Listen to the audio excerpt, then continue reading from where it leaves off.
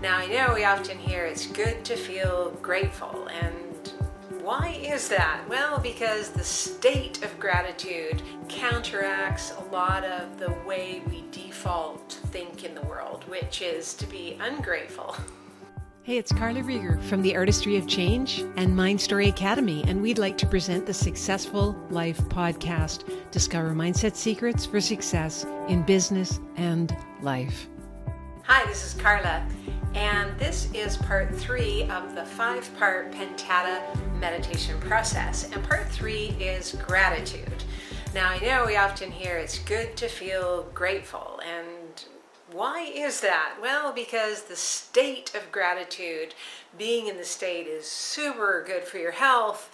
It's good for magnetizing more of what you appreciate, but it also counteracts a lot of the way we default think in the world, which is to be ungrateful.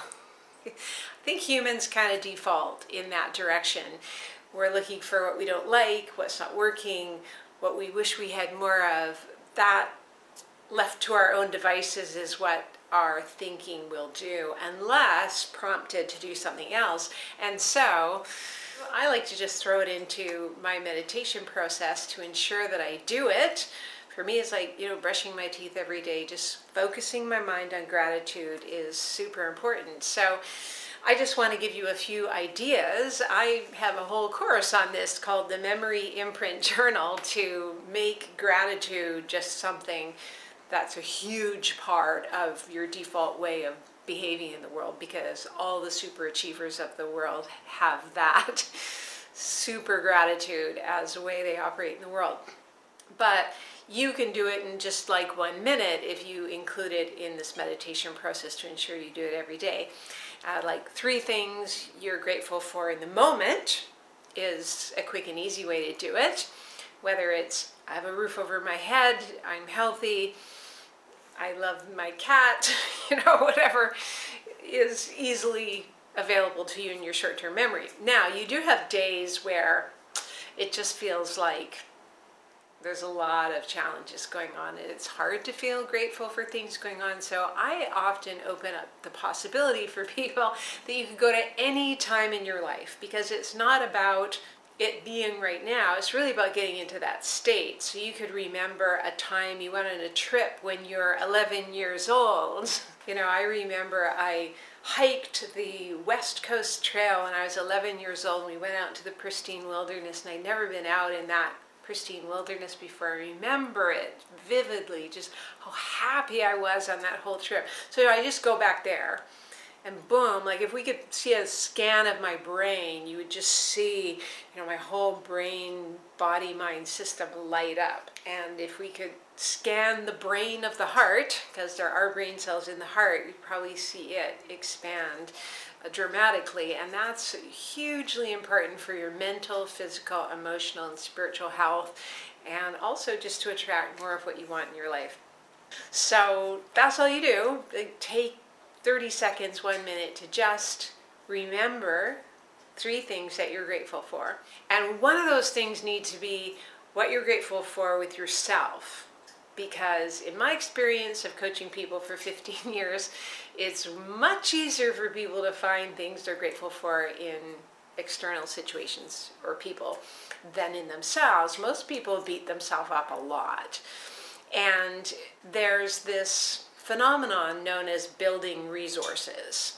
And what that means is that, and we found that this with our coaching clients, that if they're not able to manifest a goal, no matter how hard they work and how much they focus, often we go to looking at what is the inner soil of their mental landscape. So to use the gardening metaphor of, if you wanted to have some thriving plants or flowers, you need to make sure the soil is not too acidic, it's not too alkaline, it's well fertilized, it's well watered, it's got lots of sunshine, and the rocks are removed. So you have to have good soil. And so usually what you need to do is focus on gratitude of yourself. Focus on what you like about yourself, what's working, what you're proud of with yourself. Not to overinflate your ego and be arrogant. It's not about that at all. It's about saying, if you catch yourself going, oh, I give up on things so easily. Think about a time when you didn't give up and you were persistent, and feel grateful about that. So that's something you can do throughout your day if you just find yourself ruminating about what you don't like about yourself, which people do a lot. They often do, and they're not even aware they're doing it. It's just they start to not feel very good, and then if you pay attention, you go, oh, I was just judging myself. And so in those moments, just turn it around and go, well, what do I appreciate about myself? And if you can't think of anything in the moment, just think of something 10 years ago, last year, when you were a child, because there's thousands of things, right? But if you make a habit of it in your meditation every day, at least one thing you're grateful about with yourself, and one thing that you're grateful about in terms of circumstances in your life, one other person that you're grateful for, that just gives you a nice structured way of doing it quickly. So give that a try. And I'll also tell you about our memory imprint journal course, where we focus on gratitude. It's like gratitude journal on steroids, and it's very potent because we are training you to actually rewrite timelines in your life, timelines from your past and timelines from your future, so that you reframe whatever has gone on in your past in terms of how it was a gift instead of a challenge.